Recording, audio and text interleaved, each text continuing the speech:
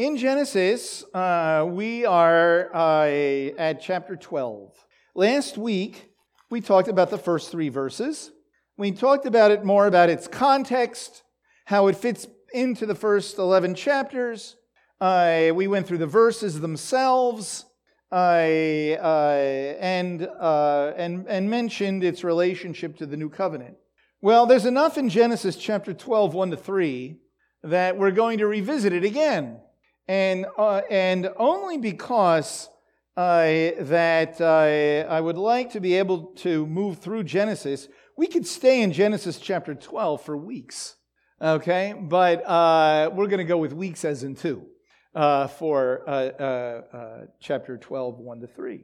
So we want to begin by understanding something about God and creation and why He created and what it means to be an image bearer of God. Okay? When God created Adam and Eve in the Garden of Eden, one of the wonderful things that we're able to see, and we talked about this, so I'm not going to unpack the whole thing, I'm just going to kind of say it, is we want to remember that God created the whole world and everything in it for the benefit of mankind. Mankind is not like the earth. Mankind is not like the animals. It's not like God made. He made the earth, He made the stars, He made the sky, He made the animals, and He made man. No, man is different. Man is in a different category altogether. And that's why man is created last. Because God created the entire universe for humanity. To be an image bearer of God, to be created in the image and likeness of God, means to be infused with life. Life that can only be defined as the relationship of God to humanity. We can argue all night whether all dogs go to heaven, okay? And I think it would be great. Now, I hope C.S. Lewis was right, okay? That's great. But no matter what, dogs do not have a relationship with God the way human beings do, okay? The eternal destiny of animals is not really that, I don't want to use important because I might get yelled at, central to the message of the Bible. There you go. All right? The relationship of humanity to God is the centerpiece. Not even just the destiny. The Bible is not just about dying and going to heaven. It isn't. It's about living in relationship with God. And so humanity has a different kind of relationship with God than everything else that there is. And so we can only define life, an abundant life, as we understand how humans experience it.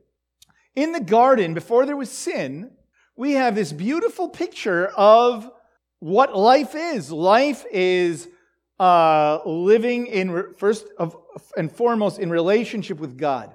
The fruit of that is enjoying the place. Enjoying the place. The garden was a marvelous place. And God said, enjoy it, live in it, eat from it. But it was not a hedonistic place. There was boundaries. There was limitation, right? We covered all of that. So to live abundantly is to enjoy the place. God wanted them to enjoy the place and to work it, to cultivate it. And we don't read about sweating and about thistles and difficulty in life until there is sin. Okay? So God desired to bless them with the place. Then He also desired to bless them with descendants. Right? Be fruitful and multiply and fill the earth. That's the blessing. Now, God gives that blessing. He gives a blessing of fruitfulness to animals as well. He does. But it's not the same. Yes, God blesses all of His creation. But blessing in relationship of human beings to God is different than any other kind of blessing, any other kind of procreation, any other kind of living at all. Okay? It's unique. And it's unique because we are created in the image and likeness of God. Okay? So the abundant life that we live is different from the abundant life of cows, okay, or deer, or little dogs, or nice trees, whatever it may be. Okay? It's defined by that relationship with God. Now, there's a third way that God showed this abundant living. And that is the fact that He made two people and not one. And two people, you ready? That are not the same. That are not the same. In the creation of human beings, God purposely, by design, made men different from women. Okay? And it is a boundary that God has not called us to cross. All right? So, He created us different in order that humanity would be in relationship with each other. Relationship with God, but also, as reflected then, in relationship with each other. Beginning with a man and a woman, but then moving toward people groups, nations, tribes, tongues, nations, and all of that. Okay? Now, sin, of course, gets in the way. God does not remove the blessing, but the blessing becomes twisted. But I'm going to suggest that the story of the Bible is not only about redemption, not only about salvation, but salvation and redemption come under a larger heading, and that is God's desire for humanity to live well. Have an abundant, what the Bible calls an abundant life. Now, there's a word that we use for this that I haven't used yet, okay? And that is the word blessing. Blessing. We use the word all kinds of ways, and after the first of the year, I'm going to be teaching a mini course on blessing. We use blessing 1,000 different ways. We use blessing when we say a word of encouragement to someone. We say blessing when we sing a song to God. We say blessing when we have something good happens in our lives. We say blessing when we talk about our salvation. We say, what a blessing. And then if you ever try to define it, well, blessing is like bless, when you're blessed by God. That's a blessing. So what is blessing? Blessing is the infusion of life that God, in its fullest bloom, that God gives to humanity. Okay? It is a definition, one might say, of relationship with God. Now, one of the ways I think that we muddle it up a little bit, but I understand it because, it's very easy to do, is that technically what we call blessings are really the fruit of blessings. The fruit of the blessing with a capital B. You know what I mean? In other words, the big B blessing is that God created us in His image and His likeness and we relate to Him. Okay? As a result of that, because of who we are and the way God made us to relate to Him, He gives us fruit of blessing, meaning this abundant life, relationship, the earth to dwell in, and descendants, and more people, children, whether there are children or just more people. Okay? So when you come to chapter 12 is not just simply about this is a promise of the coming of the Messiah, and the Messiah is going to come through Abraham. It includes that, it's quite clear, because in Galatians chapter 3, and in the 3rd chapter of the book of Acts, and in about 2 or 3 other places, we read quite clearly that that when we read at the end of verse 3, which we looked at last time, and in you all the families of the earth shall be blessed, is understood to be referring to the coming of the Messiah. But as I said at the very end of last week's message, that does not exhaust the meaning of this. It is about that, but it's not the end of that. In other words, once Yeshua came, once the Messiah came, it did not end this promise. It did not end this promise. Israel, the children of promise, the sons of Jacob, the children of Israel, as we're called in the Bible, still have this unique blessing, which is for the purpose of being a blessing to the nations. So we'll just say it to cut to the chase. Israel is still called to be a blessing to the nations. Israel, the Jewish people, whether they're Messiah followers, not Messiah, the people are called to be a blessing to the nations. And the nations are still called to be a blessing to the Jewish people, to Israel. Okay? That did not end. That did not end. Because one reason we know that it has not ended is because the coming of the Messiah has not ended.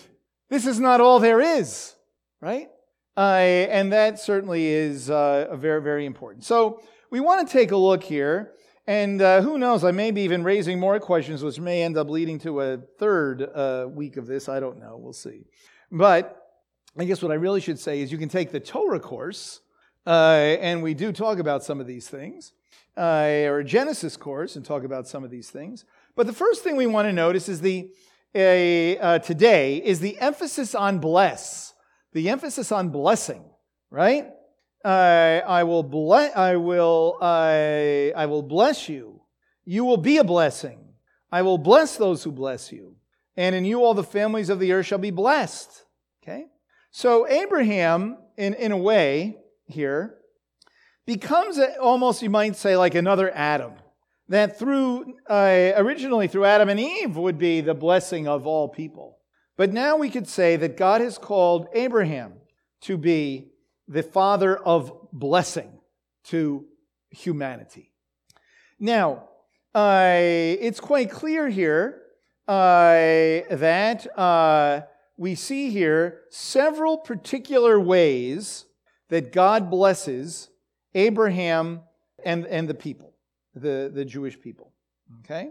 Now, they're not all in these three verses, but God has blessed Israel in a number of different ways as we see them being this unique people of God. So Abraham, and then we read through Abraham's descendants, through Isaac and Jacob and the children of Jacob, that Israel is to be this unique nation, this channel of blessing to the nations. Okay, we could say here a few other observations before I move on here. A few other observations. One is that the blessing is more about the future than it is about the present. It's more about the future than it is about the present. When God says here that He's going to, I will make you a great nation, and I will bless you, make your name great, you'll be a blessing. It's true that in his life, Abraham was a blessing. But really, the promise is, as this unfolds, is the promise of descendants. Through you and your descendants, the nations of the earth shall be blessed. The fact is that Abraham, while he was a blessing, did not bless all the nations of the earth in his own life. He died, as it says in the book of Hebrews, he died without seeing the full result of the promise of blessing. So the blessing really comes in the form of promise. Now, the blessing upon Israel comes in several different ways as the text of the Torah unfolds. First, of course, is we do see it here, but we see it throughout the text of the Scripture, is this issue of descendants, right? When God says, I will make you a great nation, Abraham, I took note of that, right? Because we see that in chapter 15, for example, Abraham is worried. He's worried. It says there, after these things, the word of the Lord came to Abram in a vision, saying, do not fear, Abram. I am a shield to you. Your reward will be great. So Abraham, he doesn't say, oh, what a relief. No.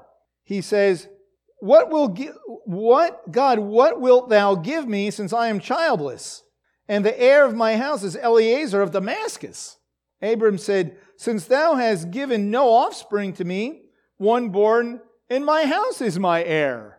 So then God tells him that's not how it's going to be, right? But then we see when we get to the next chapter, He's still, we could use the word obsessed, preoccupied with who is my heir going to be, right? And so that's where the story of Hagar comes in, in the birth of Ishmael. And all the way through Abraham's life and Isaac's life and Jacob's life, as we read it in the Bible, there is great emphasis on who are the heirs. Who are the descendants going to be?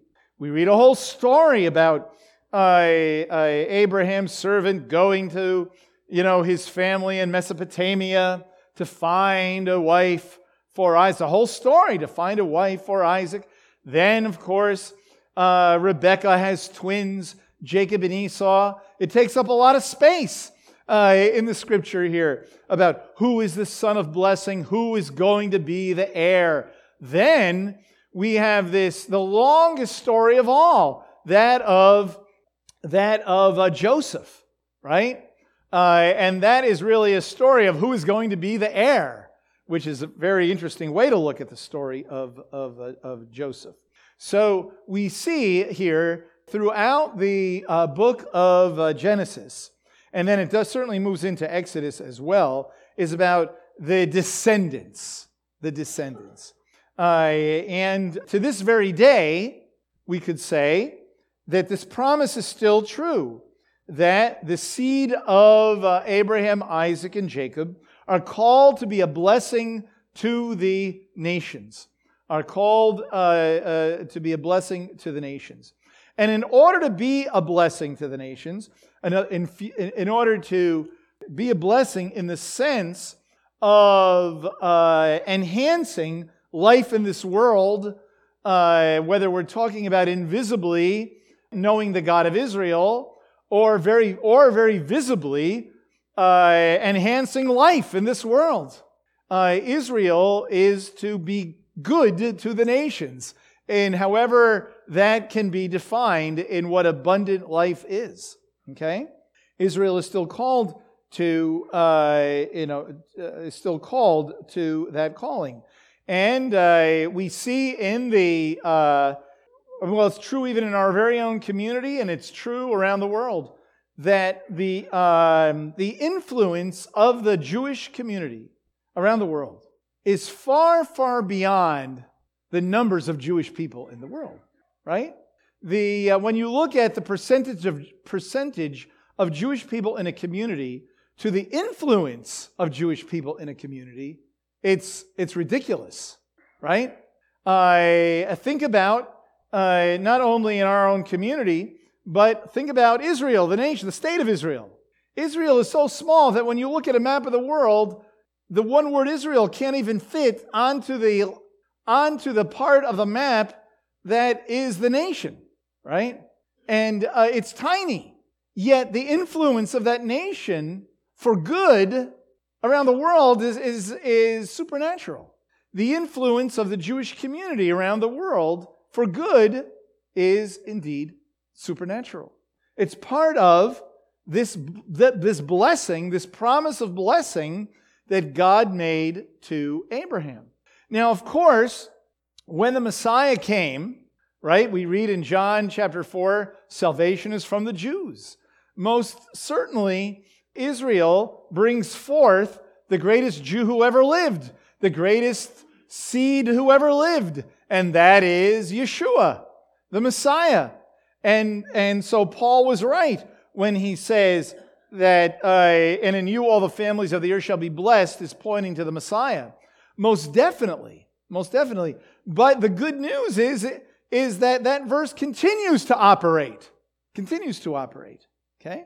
We could say that not only the Jewish people in total, but you could also say that the remnant of Israel, the Messianic Jews, make a much greater contribution to the world of Messiah followers than the numbers of Messianic Jews.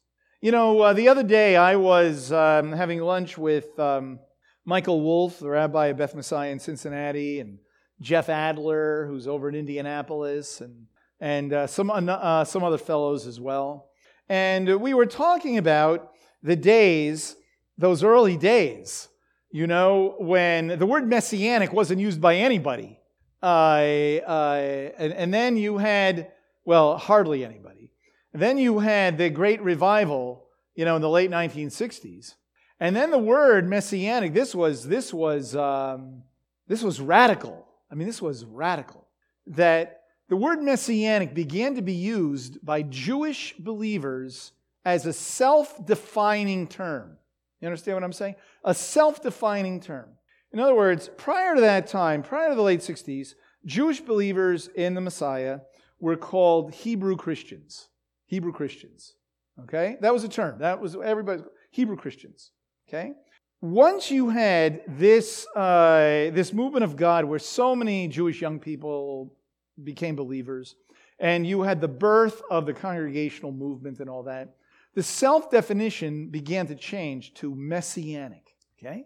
So much, and it was radical, so much so that in 1972, the Hebrew Christian Alliance changed its name to the Messianic Jewish Alliance, and there was no small disagreement over that at the time. Okay? Now, you Google Messianic, it's everything. It's the good, the bad, and the ugly, And that my point is that the reason there are Messianic Jewish congregations is because of this great work that God did in the hearts and lives of Jewish people to come to know Messiah. And they, along with supportive, godly, wonderful Gentile believers in the Messiah, you had the proliferation of this congregational movement. And, I can even remember the day when most churches never heard of celebrating Passover. Now churches do it all the time. Where'd that come from? Why do they do that? Just trace the history. Just trace it back. The proliferation of Jewish believers going and speaking in churches and educating Christians about the whole thing. Now, look at what a blessing, that is, and all the different things, good things that are going on. So Israel is called to be a blessing to the nations and continues to do so because God has given descendants. God has given descendants. Now, another way that God has blessed Israel for the purpose of being a blessing to the nations is not only in just numbers of people and generation after generation after generation, but the Torah itself. The Torah itself is a blessing that God gave to Israel. Okay? So it's very interesting when we read about the Torah. In this, I'll just turn to this week's Torah portion. In Deuteronomy chapter 30, you read this. In Deuteronomy chapter 30, in verse 19, I call heaven and earth to witness against you today that I have set before you life and death, the blessing and the curse. So choose life in order that you may live, you and your descendants. But so that we wouldn't get confused, he goes on to say in the next verse, by loving the Lord your God, by obeying his voice, by holding fast to him. For this is your life and the length of your days, that you may live in the land which the Lord swore to your fathers, to Abraham, Isaac, and Jacob, to give them. So, what is the definition here of life, blessing, right? It is following the Lord, loving the Lord your God, obeying his voice, holding fast to him. Well, I could make a whole sermon out of what does that mean, and that means to obey his voice, to obey his commandments, ordinances, statutes, all those things. There are a number of places where it talks about that this is for your good. A great place is way later in Jewish history, in Nehemiah's day. Nehemiah gives this fantastic speech that we would do well to remember. Okay? In Nehemiah chapter 9, just a couple of verses 29 to 31. Actually, the sentence begins in verse 28. But as soon as they had rest, they did evil again before thee. Therefore thou didst abandon them to the hand of their enemies. So they ruled over them. When they cried again to thee, thou didst hear from heaven. And many times thou didst rescue them according to thy compassion, and admonish them in order to turn them back to thy law. Yet they acted arrogantly and did not listen to thy commandments, but sinned against thine ordinances, by which if a man observes them, he shall live. And they turned a stubborn shoulder and stiffened their neck, and would not listen. However, thou didst bear with them for many years, and admonished them by thy Spirit through thy prophets. Yet they would not give ear. Therefore thou didst give them into the hand of the people of the lands. Nevertheless, in thy great compassion, thou didst not make an end to them, or forsake them, for thou art a gracious and compassionate God. So, there's a lot of things there, but it's quite clear that he gave the Torah to Israel for blessing, for an abundant life, not as a bunch of rules and regulations, but as a way of life that is abundant. And by this, the nations would know that Israel has this relationship with God. We read that all over the place, that the nations would see Israel and see how they conduct themselves, see how they live, see their descendants, and see that, wow, they have their God is unique. They have this unique relationship indeed with God. So God infuses them with abundant life so that Israel then can be an abundant life to the nations. So there is descendants, there is Torah, and then, of course, there is indeed land. There is the land of Eretz Yisrael. And the way the land is described in the Bible is this beautiful land of milk and honey and of life and of abundance. And that is what God gives Israel that we can call blessing as well. And so the land God gives them. It's not simply a staging ground for blessing, but it is a blessing. And the prophets speak about the day when Israel doesn't walk with God, they're chastised and lose the blessing of the temporal aspect of the blessing. Right there in what Nehemiah says, he says it all. That when the people disobey, they're not able to appropriate the blessing. When they obey, then they can appropriate the blessing. Okay? And the land, we read that the people leave the land in disobedience, but then again return. And it's very interesting. In the New Covenant, some would say the land, there is no promise of land in the Brit Chadashah. But I would disagree. Because the land is part of what some would call the particularity of Israel, the calling of Israel. In other words, what many would teach is that God called out Israel until Yeshua came. Once Yeshua comes, there's no particular calling on Israel. Now it's less universal. But that is not what the Bible teaches at all. Okay? In the New Covenant, I will just say this. Read Matthew 24 real carefully. Okay? He's talking about the return from the four corners of the earth of Jewish people to the land. All right? And that's why he says, pray that bad things don't happen on a Shabbat, so that you don't have to flee on a Shabbat. I think he's talking to Jewish people. There were no Seventh-day Adventists in that day. Okay? He's talking to Jewish people. All right? But then in Romans chapter 11, certainly we read this in verse 26. The deliverer all Israel shall be saved, just as it is written. The deliverer will come from Zion. He will remove ungodliness from Jacob. And this is my covenant with them when I take away their sins. from the standpoint of the gospel, they're enemies for your sake, but from the standpoint of God's choice, they are beloved for the sake of the fathers being Abraham, Isaac, and Jacob. For the gifts and the calling of God are irrevocable. The gifts and the calling of God to Israel are irrevocable. Land is a part of that irrevocable covenant. Descendants, Torah, land, being a blessing to the nations. None of it ends. It continues on. That is why when Yeshua returns, he's coming to Jerusalem. That is why all the nations are going to come to Eretz Yisrael to see the Messiah. That is why when the Lord returns and the nations come to Israel, they're going to be celebrating Sukkot. See, the centrality of this calling of Israel continues. And Israel is called to bless the nations, and the nations are called to bless Israel to this very day.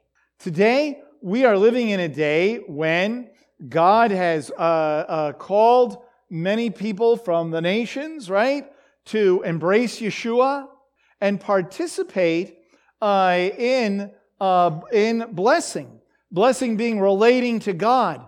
The particular aspects of God's blessing upon Israel in order to be a blessing of the nations is still part of the particularity of Israel. And we read very clearly that when Paul in Ephesians is talking about blessing upon nations and sharing in the blessing, he calls it the spiritual blessings in heavenly places. And then when he talks about how it plays out, when he says in the beginning of chapter 4, when he says, walk in a manner worthy of your calling, he's teaching them Torah. He's not teaching them about rituals. He's not teaching them about tzitzit. He's not teaching them about the particularity of Israel. He's talking to them about the ethics and morals and the relating to one another that is the blessing of God that God gives to humanity. And so as Messiah followers, we are called, just like Israel, we are called to be a blessing to the nations, to the pagans. We are called to bless one another. We are called to, being removed from the domain of darkness of the kingdom of his beloved Son, we participate as Israel, and we participate as those who share the blessing of Israel. See? And so it all goes back to chapter 12 here of Genesis. And I'll just close by saying this. You know, on Thursdays, we have our bar bat mitzvah, bar bat Avraham lessons. And so I in my little class on Thursday, was talking about the fact that Genesis chapter 12 in the Bible is why we have a Messianic congregation, why we even exist, right? That God has called us to, as Jewish Messiah followers, to self-define ourselves continuously as Jews. God doesn't call us to stop being Jewish when we come to know the Messiah of Israel, right? And then God calls all Messiah followers to be a blessing to Israel, but some take the extra step and say, I'm going to identify with Israel, with the Jewish people. And I'm going to do so by being part of a Messianic Jewish community and all that goes with that. See? And I said, that's why I said to this young lady, that's why you're having a Bat Avraham. And that's why it's so important that you can't have the calling of Israel without the nations right there. The calling of God to Abraham is just as much a calling of God upon his descendants as it is upon the nations. It affects everybody because this is where the blessing that God desires to give to mankind comes from. It is rooted in this relationship between God and Israel. And that is why, finally, in Romans chapter 11, Paul makes this great statement. He says this, if their rejection be the reconciliation of the world, what will their acceptance be but life from the dead? In other words, that it hinges on Israel fulfilling her calling to be a blessing. And that hinges on Israel knowing Messiah Yeshua. And all the more reason for us to be sharing that message with our people. That's what he means. For if their rejection be the rejection of Yeshua, be the reconciliation of the world, what will their acceptance of Yeshua be but life from the dead? And so, as you can tell, wow, there's a lot in that Genesis chapter 12. And we'll see how it unfolds in the book of Genesis. As Genesis unfolds, we will see what happens when Abraham is obedient and how nations are blessed, and what happens when Abraham is disobedient, what happens to nations. We see how the sons of Israel work out this mutual blessing upon each other in the relationship of brothers in the book of Genesis. We'll see, finally, the climax of the book of Genesis is how that small group of Jewish people, the sons of Israel, become a blessing to mighty Egypt. And so what we see is the beginning of the working out of Abraham being blessed, of his descendants being blessed, of them living out the Torah way of life, and of being a blessing to the nations. And that will continue all the way through the Bible with the vicissitudes of life, with blessings and challenges upon the people, and now continuing to this very day. And we look forward to that day when the Messiah will indeed return, when all Israel will be saved. For indeed, when that day happens, that will indeed be a day of blessing for this world. Let's pray. Lord God, thank you, God, for the blessing that you did not give up your desire to bless mankind because of sin. Thank you, Lord, that when the Messiah came, he broke the curse and the bondage of sin. And Lord, thank you that today, as Messiah followers, we can appropriate more of that blessing. But thank you, Lord, for your desire to bless. Lord, and we look forward to that day of a new heaven and a new earth and a new Jerusalem. And when the blessing will be just poured out as it was back in the garden. Lord, thank you for your desire to give us life abundantly. Thank you for Yeshua, for in him we live that life. And we pray in Messiah's name.